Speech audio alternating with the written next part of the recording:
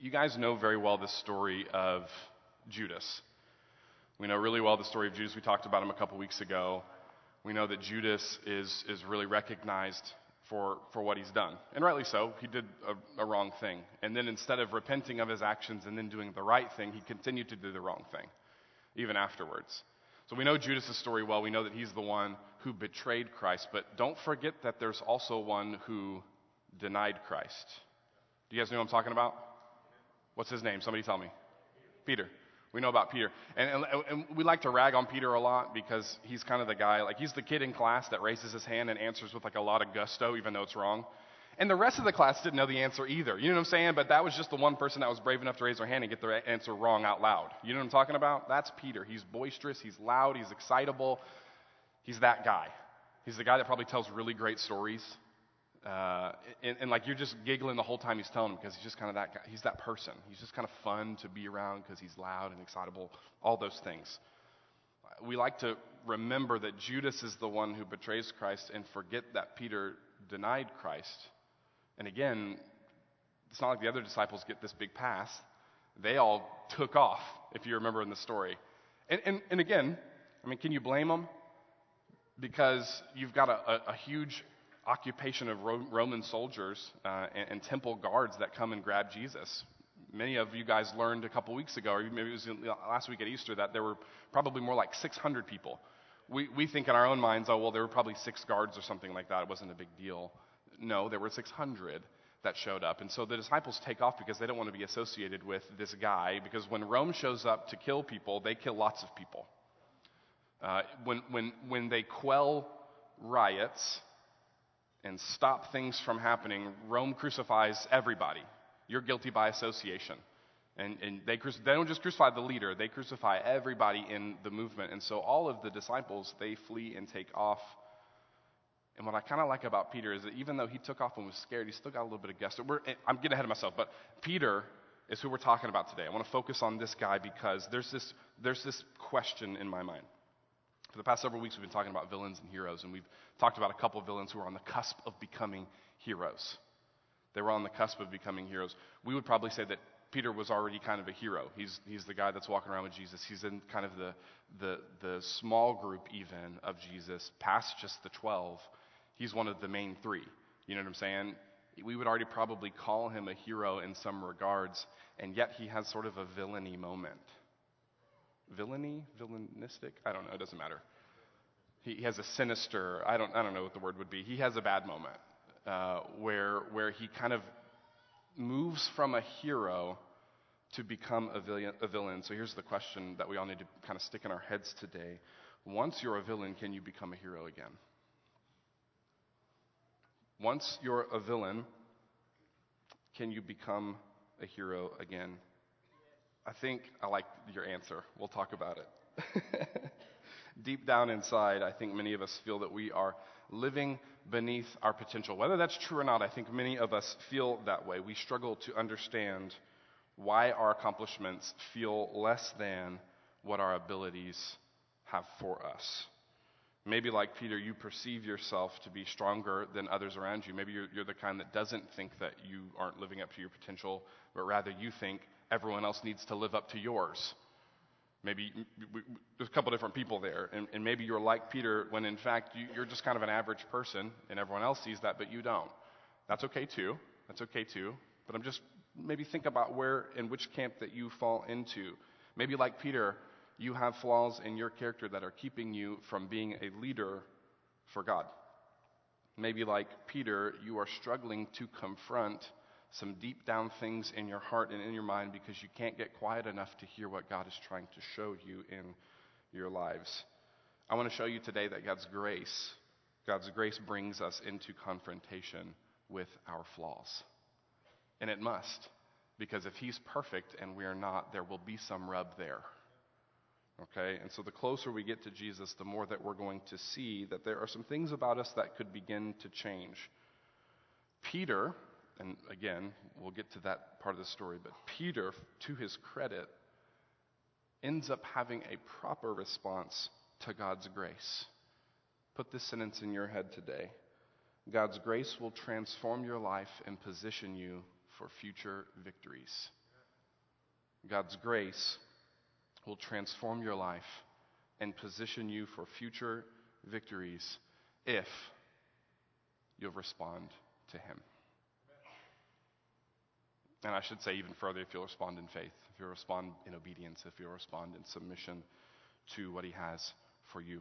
See, when Simon first comes to Jesus, when he's called as a disciple, he's just Simon, and Jesus looks at him and says, I think your name's going to be Peter. He just changes from the get-go. He just changes his name. Peter means rock. You know what I'm saying? Who's going to watch the new Calvin and Hobbes movie? You guys know what I'm talking about? Nobody in the room. Wow, I'm alone. Okay.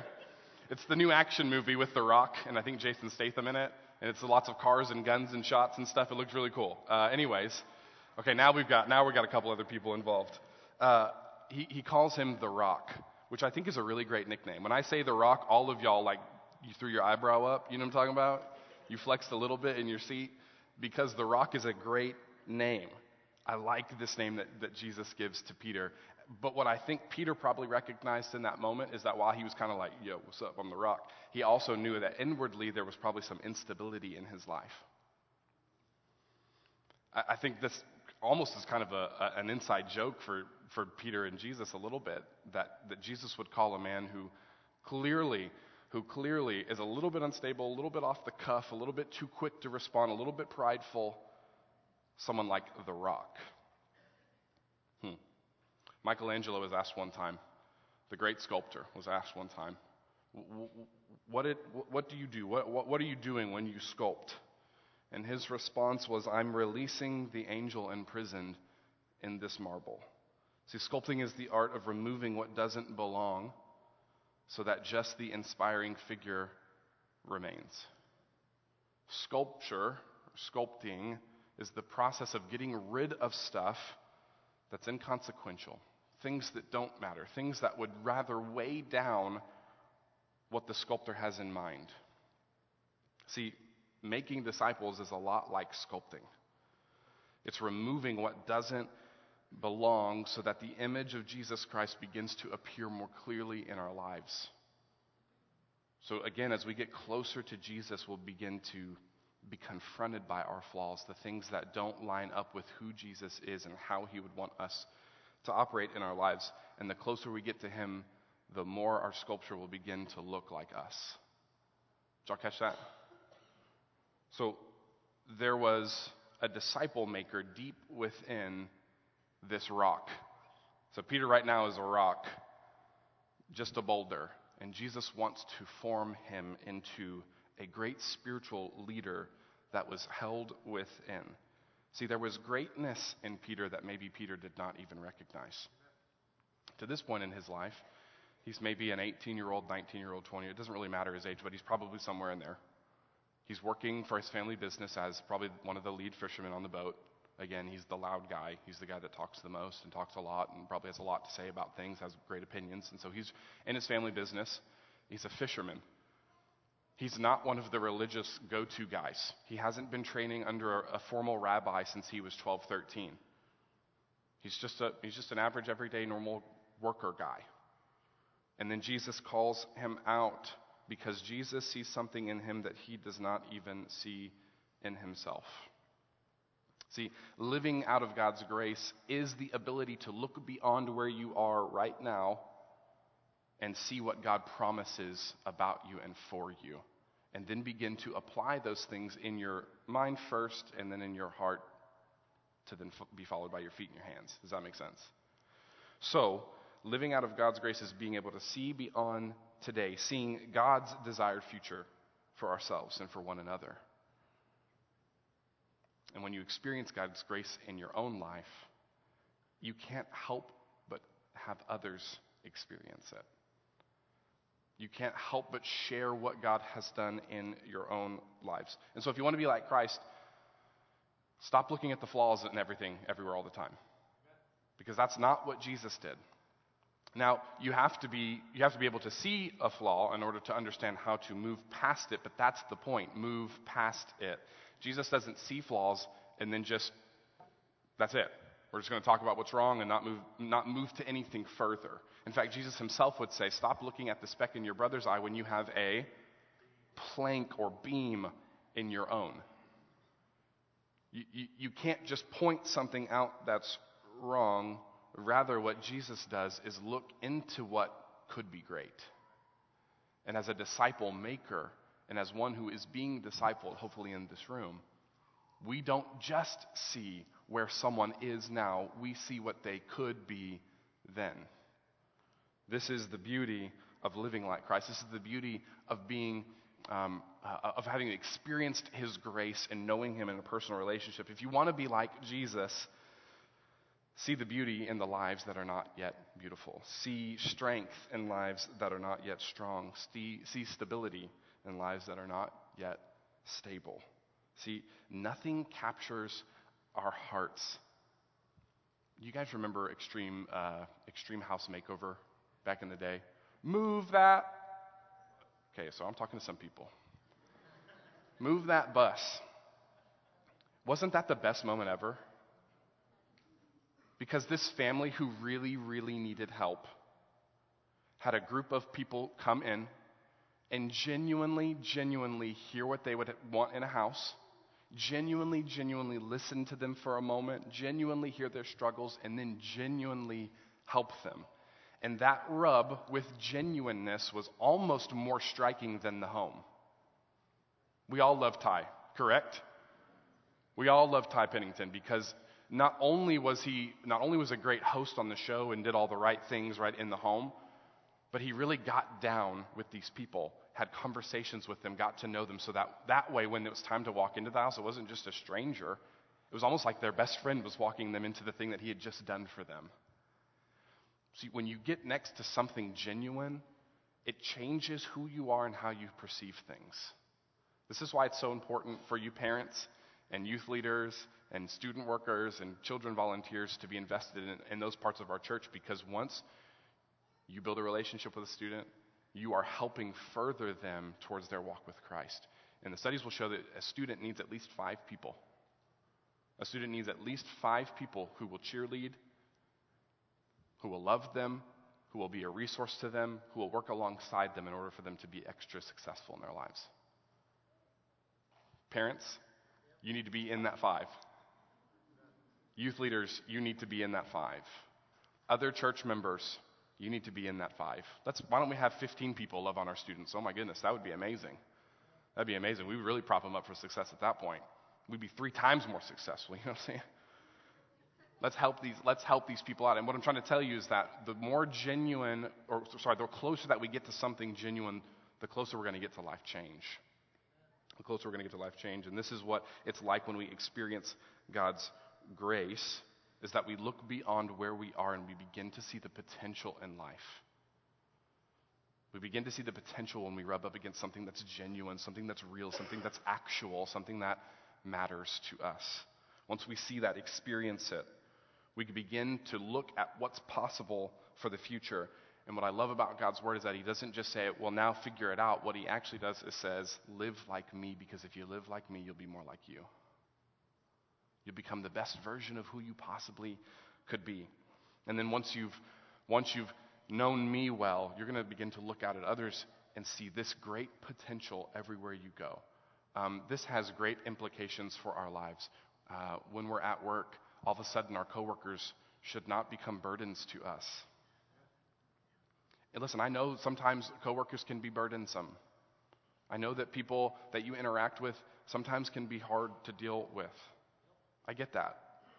Listen, Jesus had 12 of them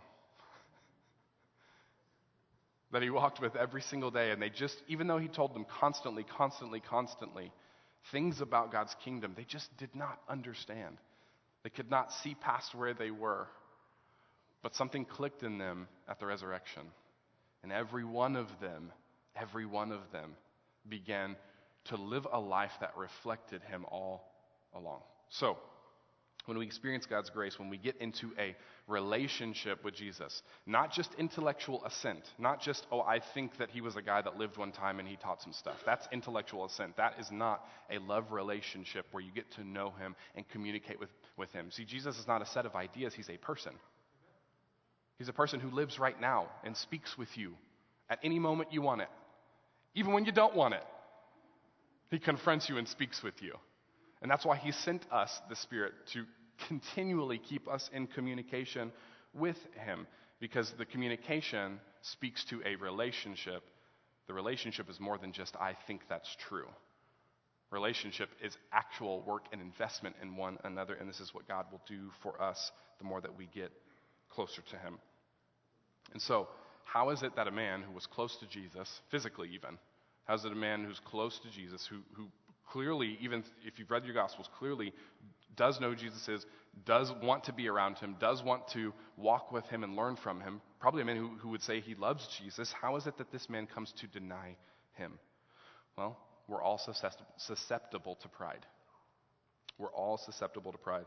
After serving the Lord's Supper, Jesus told his disciples, we're going to be in Mark 14, and Jesus said to them, "You will all fall away, for it is written, I will strike the shepherd, and the sheep will all be scattered. But after I am raised up, I will go before you to Galilee."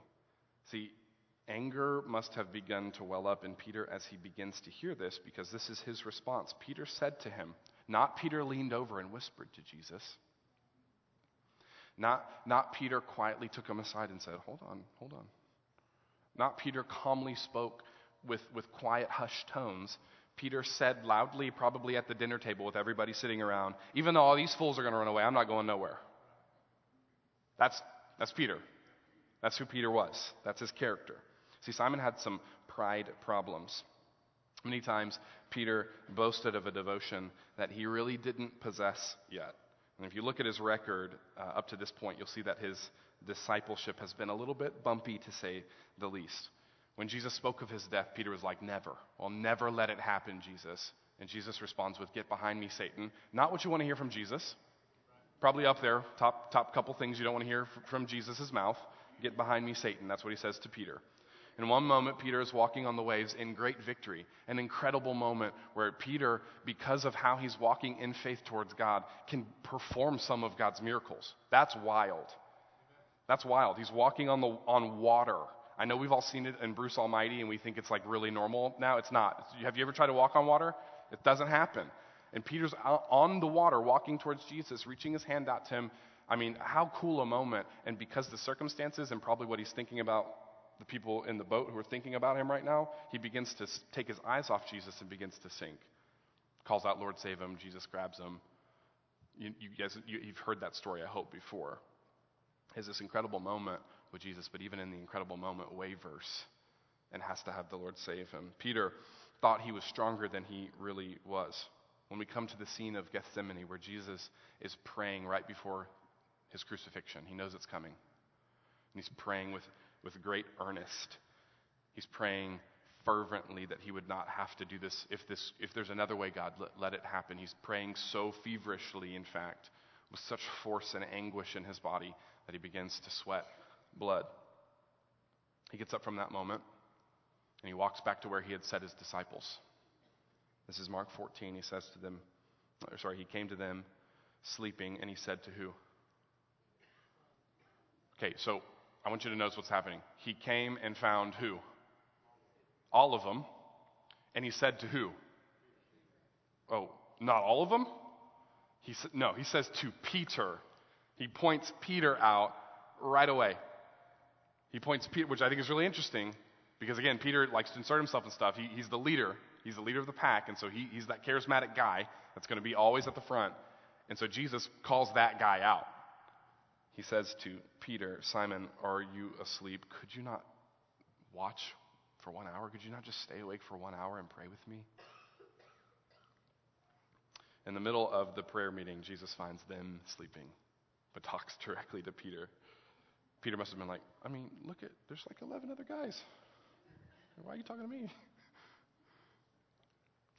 Peter, in this moment, presumes that he has it all together, and so he doesn't really need to pray. What he really needs to do is sleep. He's tired. There's been a lot of Passover getting ready, you know what I'm saying? There's been a lot of preparation and stuff. I don't really need to pray. I'll be fine to pray next time, even though Jesus just asked me to pray with him. It doesn't matter. I think a lot of us fall into that, where we presume that we've got it all together enough that we don't really need to seek God in moments. I think when pride gets in our hearts, it's very easy to presume that we don't need our connection to grow further with God, because if we're honest, we've got it all together. At least we think we do. And I think if we are even more honest this morning with ourselves, we're just a couple of neglected devotions, a few missed times from discipleship meeting away from, we would never deny Jesus outright. But we just won't think about him, pray to him, read his word, live for him, or ask him anything in our days. But somehow that's not denial. Do you catch what I'm trying to say here? We just because I didn't say it out loud, somehow I didn't deny Jesus, even though on this side of my life I don't think about him, look to him, pray with him. You get what I'm saying? That is denial. It's as much denial as it is out loud saying, I deny Jesus. And I think that if we were honest, there were times where we have missed our spiritual, really, I would say, obligations. Our obligations to seek God. And we've denied Christ. The soldiers came with Judas to arrest Jesus. I like this moment. This is what Mark says, because Peter was Mark's disciple. Mark was Peter's disciple. And so in Mark's gospel, he doesn't call Peter out. He says, but one of those who stood by drew his sword and struck the servant of the high priest and cut off his ear. And see, John doesn't care. John says, then Simon Peter, having a sword, drew it and struck the high priest's ear and cut off his ear.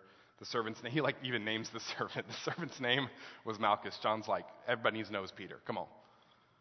When crisis comes, Peter reaches for the thing that he's most comfortable with. Bravado, gusto, I'm the guy. He reaches for what he knows and for who he is at this point. He reaches for his sword and he chops. Now, thank goodness he's a really bad swordsman. And he's like a fisherman. Thank goodness that's really what his profession is. He's not like an actual soldier, because he misses this guy entirely and just cuts his ear off. Which, that'd be bad. We would all agree that's a bad thing. But it could be worse. There's a lot going on next to that, next to the ear.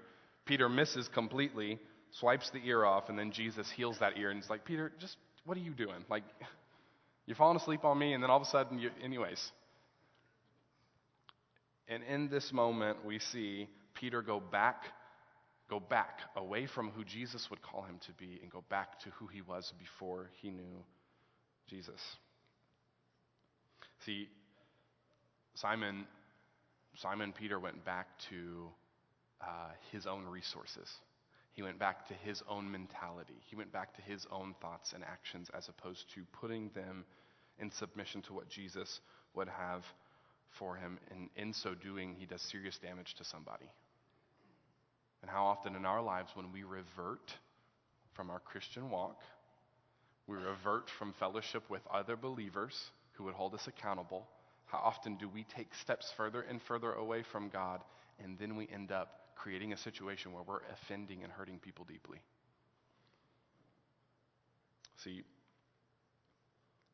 Peter, being misled, went for the wrong target. Paul tells us that our battle's not with flesh and blood. Our battle's with spiritual stuff that you can't necessarily see, but is all together real. It's happening right now. Even though you can't see it, it's very much as real as what you can see. And when we fall out of fellowship with God and with other believers, we're going to consistently injure people around us.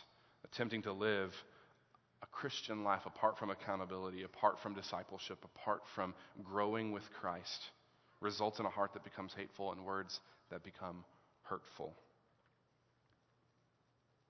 The next thing we see Peter, the next moment we see him, is a really interesting moment, because he's still kind of like, well, Jesus called me the rock, and so I'm going to kind of do something smart here, or something that could potentially lead to me being a hero.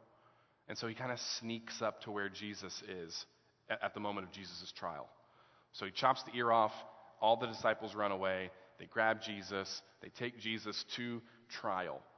And the trial's occurring all night. Now, I didn't know this, but Pastor told us that the trial occurred across the street. So they grab Jesus, and they march across the street And I think that Peter then sneaks up on the meeting. Okay, he's sitting at the campfire outside where all the servants are. He's trying to listen to what's happening. So don't think of like this big palatial setup where Jesus is in like a courtroom and he had to go through like the scanners or whatever to get in, like what you've seen, in a courthouse. That's not what's happening here. It's a big open area where Jesus is being tried, and there's a campfire right here, and Jesus is right over there. Okay? Do you have that in your mind? So Peter sneaks up. He's at the fire. He's trying to listen to what's happening at the trial. And we find this other moment where Peter is not only susceptible to pride, but he's also susceptible to the pressure of his peers. I think if we were honest again, we'd all agree that so am I. So Peter walks up, and there's this moment where a little girl asks Peter a question. Now, if it had been a Roman soldier, it might have been a different outcome. Peter might have got all, no, I know Jesus, and he's the Son of God, and I love him. You know what I'm saying? He might have done something really great here, but because it kind of came out of left field, and it wasn't what he was anticipating or expecting, just this simple, really easy question from a tiny little girl caught him off guard. And I think this is how Satan wants to work with you. He wants to catch you off guard in ways that you're not paying attention or seeing from the get-go. And especially if you're out of fellowship with God and other believers, he's really going to strike when the iron's hot. So here's Peter sitting at the fire, and this little girl asks him a question. Here's what she says. Let's look at John 18:25. Now Simon Peter was standing and warming himself, so they said to him, "You also are not one of the disciples, are you?" He denied it and said, "I am not. I'm not a disciple." One of the servants of the high priest, a relative of the man whose ear Peter had cut off, which is kind of ironic, asked, "Wait, did I not just see you in the garden with him?" Peter again denied it, and at once a rooster crowed. So here comes the old Peter now. So at this point he's just, "No, stop talking to me. I don't want to hear it. I'm just here." He's just kind of, batting the accusations, the questions aside. And then finally, we get to the third one here.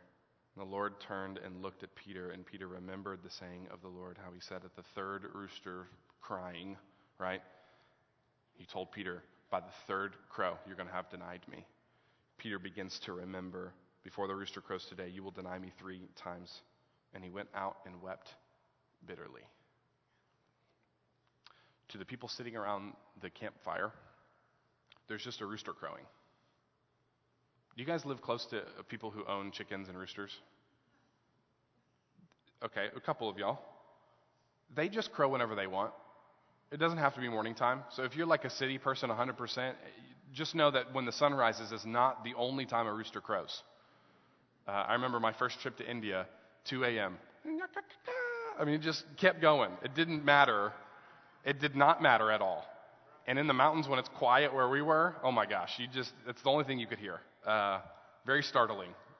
So if you've ever been around a rooster, they just crow. And so to these people sitting around the fire, there's just a rooster crowing. It doesn't mean anything to them specifically, but to Peter, it means something very specific, because only hours before Jesus had told Peter, by the third rooster crow, you're going to have denied me. And here Peter is doing the very thing that Jesus said he would do. I think it's interesting that while Satan knows just how to worm his way in and work through just a small question to get you really thinking, Jesus knows better. He knows better who and how you are. He knows what questions to ask and when to push and when to not, and when to put somebody in your life to lead you towards him. And so in this moment, Peter feels very seen by the Lord. I don't know if you've ever had an experience where you just feel very seen by God. It's altogether wonderful and very scary. It's altogether wonderful and very scary when you are seen by him. Here is Peter being told, by the third rooster crow, you're going to deny me. And Peter finally hears the third crow and realizes this is exactly what Jesus told me. In this moment, he was susceptible to the peers around him who were asking him questions. And instead of doing the right thing, he still flees from Jesus and into himself. He's not clinging to the grace that God had offered him, but rather to his own devices. He becomes who he used to be. If you know the story well enough, he doesn't just say, no, I'm not a disciple, and no, I don't know what you're talking about. He cusses. He's like making a bigger deal, you know what I'm saying, than just no. I'm bleeping, I'm not. I don't bleeping know the guy. You know what I'm saying? He goes to the next level to prove how not associated with Jesus he is. Third rooster crows, and he realized, oh my gosh, I've done the worst thing that I could ever do in this moment. And Jesus called it. He told me this would happen. He feels very seen by God. And in verse 62, he says he went out and wept bitterly. I would wonder how many of you guys around like a bonfire at camp or the worship night at camp have made similar braggadocious claims to God. I promise I will never cuss again. I promise, Jesus, I will never fill in the blank, whatever it is. You've made those claims as well. And then 2 weeks later, when you've fallen out of fellowship with other believers and with God, what begins to happen but the behavior that you promised and swore you would never do? Some of us have walked down the aisles of a church. We've bent on our knees, after our worship service or during it, and we've prayed and we've cried out to God, and we've been very, very sincere in our promises to God, but we never followed through with the thing that we were so sincere about in that moment. See, that crowing bird was ignored by everybody else, but to the one person who noticed it, it was the most major thing that could have happened. I think God speaks to us in ways we'll understand. So often you'll hear preachers and pastors talk about the voice of God, or they somehow just knew that God was pressing this thing upon them. That was their experience, whatever it felt like or whatever it seemed like in that moment. God knew how to communicate it to them. And God's going to communicate to you in a way that you're going to understand today. And he's going to communicate to you in ways that you'll perceive and see as God speaking to you. Someone else might not understand it or perceive it to be that way, but you will. There are moments that I would describe to you that just sound like totally mundane moments to you, but when I walked away, I felt God speaking to me personally. To you, it may not have meant anything, but to me, it was major. It was a major, major moment. God will sometimes send moments, send people, send conversations, and send just inane, mundane, innocuous things to you to perk your mind back up to know that there's more to life than living for myself. I hope that he does that for you. I hope that you'd ask him to do that for you. I hope that you would ask him to show you in ways that you would understand his voice and what he would have for you. Peter moves from this moment, and I love this. This is not just a bad news sermon today where Peter becomes a villain, because I want to answer our question here. Does he become a hero again? Can you become a hero again? Everybody say this with me. My failure is not final. You are not the total sum of the worst thing you've ever done. Oh, you go say it. Yeah, come on. You are not the total sum of the worst thing that you have ever done. You're not. And some of us live in that. Some of us live out of the worst thing we ever did. And we think that's who we are, and it doesn't have to be. How about that?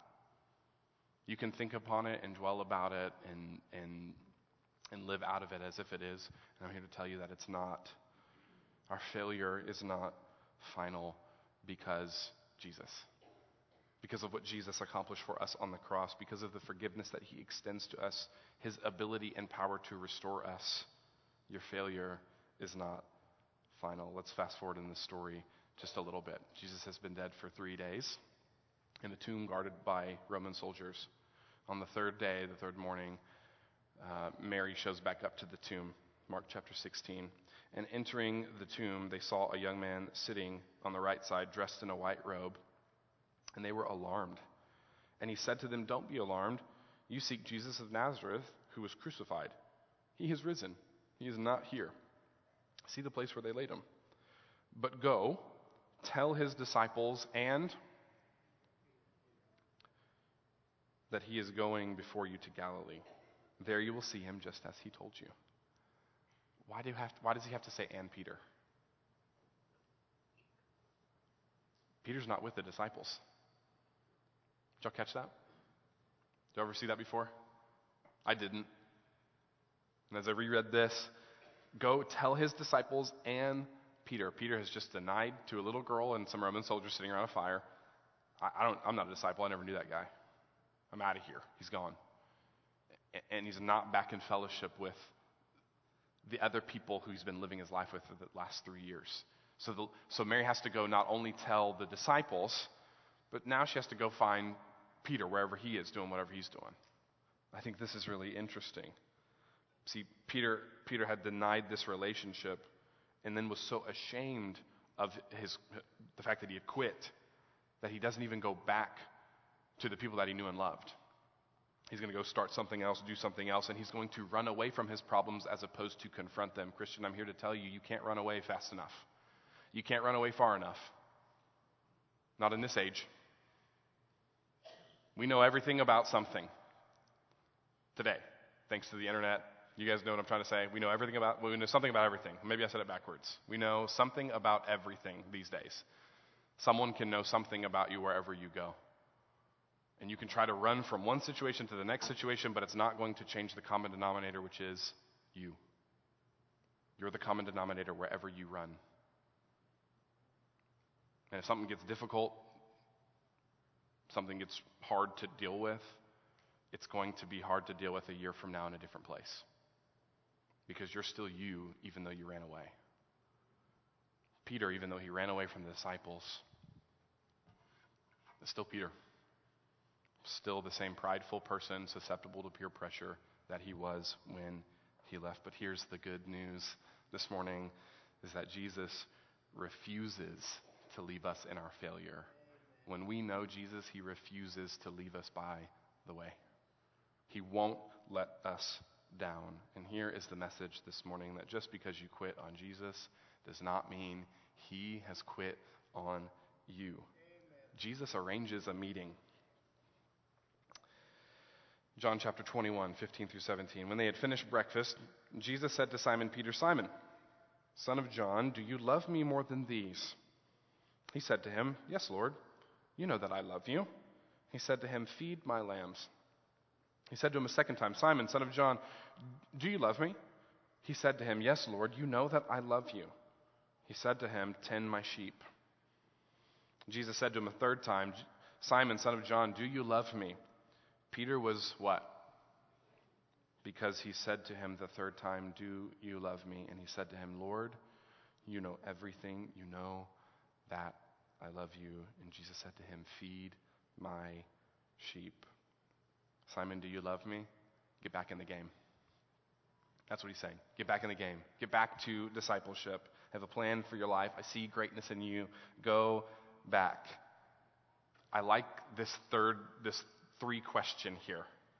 I know that there will be pastors who say it was phileo, agape, whatever. They'll use all the different words for love. I just want you to see that a simple question can get your mind geared towards what God would have for you. And in discipleship, we are trying, disciple leaders and disciples, to get you to realize that there are questions that we need to be asking of our disciples through the prompting of the Holy Spirit that will begin to lead them towards life better than your lectures ever could. Parents, sometimes questions are better than lectures. You guys get what I'm trying to say? And here's Jesus modeling for us some behavior that we should be adopting, which is, Peter, just a simple question. Do you love me? Peter without thought, "Yeah, I love you." "Okay, feed my sheep." Later on in the conversation, Jesus is probably reading Peter's body language and looking at him, and obviously Jesus knows his heart, which is, kind of cheating. But anyways, he asks Peter again, Peter, do you love me? As they're cleaning up dishes. "Peter, do you love me?" Peter's like, "Yeah, I love you." And then Jesus says, "Okay, feed my sheep." And then Peter's probably starting to think, like, why is he asking this? This is weird. This is a weird question, man. And so just doing dishes, whatever, getting ready for the rest of the day. And then Jesus the third time says, Peter, do you love me? And by this time, Peter's like, okay, something's happening here. Jesus, you've asked me twice now, I get it. No, I really love you, for real. Like, I actually love you. I care about you so much. I love you. And that's when Jesus said, okay, you get it. Go feed my sheep. I love this 3-question stack because it brought Peter back to what his focus should have been all along, which is on Jesus. Jesus knew that Peter loved Jesus. Peter needed to know that he loved Jesus. Peter needed to realize that. So I want you to see that your failure does not define you, and that through Christ and through a relationship with him, we can become so much more than we used to be. Jesus does not punish us, but rather forgives us. He does not leave us where we are, but rather picks us up by the hand and takes us along with him. And this is what he desires from each one of us, is that we would not sit in our shame, but rather go back to him who can help us deal with it. And I think what we do a lot of times is we'll just sit in our own filth. We'll just sit in our own filth. We'll make a messy diaper, and instead of dealing with it, we'll sit in it. Isn't that a gross idea? But that's what we do with our sin and shame sometimes, is that we will sin, and instead of going back to Jesus, asking for forgiveness, moving on from it, and living for him, what's more convenient is that we'll just keep the diaper on. We won't clean it up. It's just more convenient to keep playing or to keep, living life as if this is not happening right now.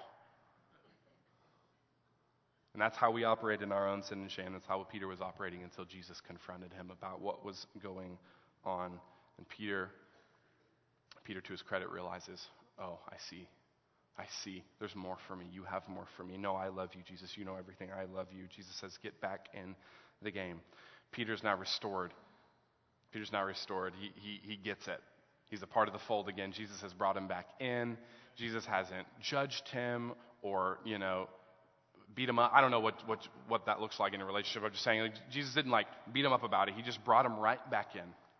Helped him to realize that there's more for you. I have more for you. Brings him back in. Peter is restored and rejoins the mission of Christ. So much so that later on at the Feast of Pentecost, Jesus has ascended to heaven. The disciples are sitting now around. They're trying to figure out what to do next. Jesus said, just kind of hang out in Jerusalem. I've got something for you. The Holy Spirit comes.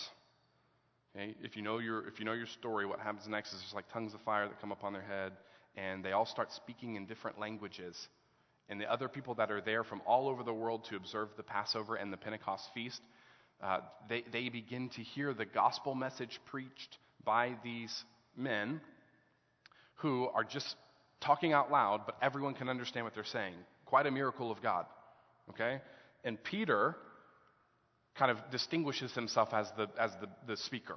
So in Acts 2, chapter 41, we see the results of his sermon, which basically his sermon was, you guys killed Jesus, repent and love him. You saw that he was raised from the dead. That was basically his whole sermon, which that would be great. We could just do that sermon from now on if you guys want, and then we pray, and I'm just kidding. So he preaches that sermon, and then here's the results, 2:41. So those who received his word were baptized, and there were added that day about 3,000 souls. That's wild to me. Jesus desires to use you if you'll get on mission with him. He desires to use you. All we have to do is get on mission with him. Listen, you may have done some wrong things in your life. It doesn't define who you are. It doesn't have to. Because your failures don't have to remain your failures. You can turn those things into a launch pad for success. You can turn those things into a moment where you get right with the Lord and seek him again. Peter leads thousands to Christ after preaching boldly. He then disciples John Mark, who writes probably the first of the Gospels, which is the Gospel of Mark in your Bible. Peter writes 2 books of his own in the Bible. Finally, he's crucified on a cross not just like Jesus. Actually, Peter's story is really interesting. He wants to be crucified upside down because he says, I can't be dishonored. Don't crucify me like you did Jesus. Crucify me upside down because I can't be crucified like him. I can't be even counted to be as good as he was. And so they crucify him upside down, which is kind of a wild thought. He gave his very life back to Jesus, even though at one time he denied him. From villain back to hero. What's the missing piece? He loved Jesus. He submitted his life back to him. It's as simple as that. It's as simple as getting back in relationship with Jesus. Jesus didn't leave you. Jesus won't judge you. Jesus doesn't hate you. In fact, he's waiting here ready for you to come back. There's the striking stories over and over again that a shepherd would leave 99 sheep. This is what Jesus says. A shepherd left 99 sheep to go after how many? One. You guys know your scriptures. It's a story Jesus tells where he says, a shepherd left 99 sheep to go get his one sheep. That's how Jesus stands ready for you and for I today. When we fall, when our relationship with Jesus is shaky at best, there is hope for us yet. We may have pride problems and sins that will cause us to underachieve for Christ. Guess what? Jesus knows there's more for you. In Romans chapter 4, verse 17, Paul is talking about Abraham. Abraham was like 100 years old, and God said, you're going to have a kid. And Abraham's like, okay. And because he believed, it was credited to him as his righteousness. Our belief in what God says about us will transform us from where we are to where we will be. Our belief in the promise that God has for you, which is that you can go and make disciples, that you can live like Jesus every day with the power of the Holy Spirit living in you. You can partner with God to be more like Jesus, is available to you now if you'll submit to Christ, if you'll obey his word, if you'll communicate with him and pray back and forth, if you'll get into a community of believers who will help you stay accountable to that. God wants to transform you. He wants to unleash you like he did the disciples. He wants to unleash you to go and make more disciples, to go and mend and heal your families. I've been praying lately this way. God, I want your presence. I don't just want your stuff. Because in God's presence will you find the things that he'll enable you to have for the mission that he has for you. Listen, we don't just pray for joy. Jesus is joy. And the more that we get to know Jesus, the more joy that we'll have. We don't just pray for peace because Jesus is peace. And the more that we get to know Jesus, we will find peace. What I'm trying to tell you is that the more that we get to know Jesus, the more that we get in relationship with him, the more that we get close to him, the more that he will begin to transform us and unleash us for what he has for us. See, God sees the potential in you. He knows what you can become. He knows what you'll become. Do you know him today? Have you kind of been hands off about your faith lately? Have you kind of gotten out of the rhythm of reading your Bible and praying and being a part of your life group? Have you been out of church for a while and maybe you're just trying to kind of get back into to this whole thing? Are you trying to figure out what the next step of obedience in your life is? Listen, God will speak to you in ways that you'll understand if you'll ask him. He'll show you what's next if you'll ask him. And if you're ready and willing to follow him in that, he will walk with you. I have good news this morning that God's grace is available to anyone who wants it. Are you willing to be honest with God today and confront your own failings and sins and weaknesses? See, for Peter, it was pride and presumption and unwillingness to even admit that he had weakness. For you, it could be laziness or selfishness, or it could be like Peter, or whatever it ends up being. We don't have to have our lives consumed by that. Rather, we can follow Christ. This morning, in a couple minutes, we're going to pray. And believer, I'd ask that you just pray, ask what's next with God. Ask him what's next in your relationship, whether it's starting a Bible study this week and being consistent through that Bible study, whether it's starting a prayer journal and being consistent in that prayer journal, whether it's joining this church. I said it right. I didn't mince my words. Joining this church, because we're gonna disciple you and show you what it looks like to follow Christ. We have a really, really great church here. We would love you to be a part of what we're doing. Maybe it's joining this church today. Maybe it's becoming a part of a small group. You should speak with Pastor Jeremy and maybe the welcome desk this morning if you're really interested in that. There are many steps that you could take. Ultimately, God's going to tell you those if you ask him for those, because he's going to speak to you just like he did through the rooster to Peter. Are you willing and able to listen to him? If you don't know Christ this morning, we're going to pray.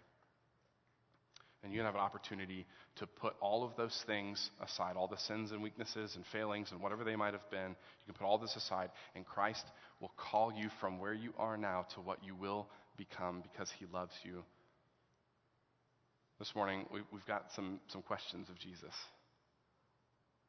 Are we going to be more like a Judas who will be chained to the worst decision that we ever made and will then make more wrong decisions? Or will we be like Peter, who went from a villain back to a hero because he got back in relationship with Christ? Let's pray.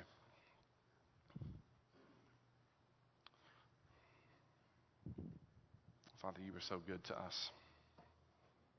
And you show us amazing examples from the scripture like Peter. You show us that we don't have to be the worst thing that we've ever done. You show us that we don't have to be the worst decision we ever made. You show us that we can be so much more. In fact, you call us. You call us to be so much more. And then you don't just tell us to do something, you actually give us the Holy Spirit to live it out. What an amazing gift. Spirit, this week, speak to us in ways that we'll understand. Speak to us in things that we'll perceive to be your voice and your calling on our life, to be more and to do more and to come back to you and to get back in a relationship with you. And whatever it might look like, our next steps, God, this week, tell us what they are. Press upon our heart. Give us a thought as we pray with you, as we communicate with you. Give us a thought this week as to what our next steps might be. Help us to cling to you. Help us to grow our relationship this week. Help us to get in your presence, because in your presence, we're going to find joy and peace and love and truth. If you don't know Jesus this morning and you'd like to have a personal relationship with him, pray like this with me this morning. God, I thank you for today. I thank you that you don't see me as the worst thing ever. Rather, you see me as I could be. You see me as someone great and someone worthy. You see me as someone who could be used for you. God, I know that I have not always done the right thing, that I've failed in many ways, and I've hurt others, and I've not obeyed everything that you've asked me to do. I have sinned. But I know that you have forgiven my sins through what you've done on the cross. And that more than that, you now want me to live for you because you're alive. Help me to walk with you. Help me to live for you every day. Help me to get in communication with you, in relationship with you more and more. Thank you for saving me. Thank you for forgiving me. In Jesus' name, amen. If you prayed like that this morning, if you came to know Jesus as your personal Savior, please let somebody know this morning, the person that brought you to church, maybe someone here on the front row. Please let somebody know. If you need to join our church, come today to the front row. Let us acknowledge that you're now part of our family. Spend some moments in prayer as we sing, as we proclaim God's goodness this morning, to even further asking what's next for me. You can stand as we sing.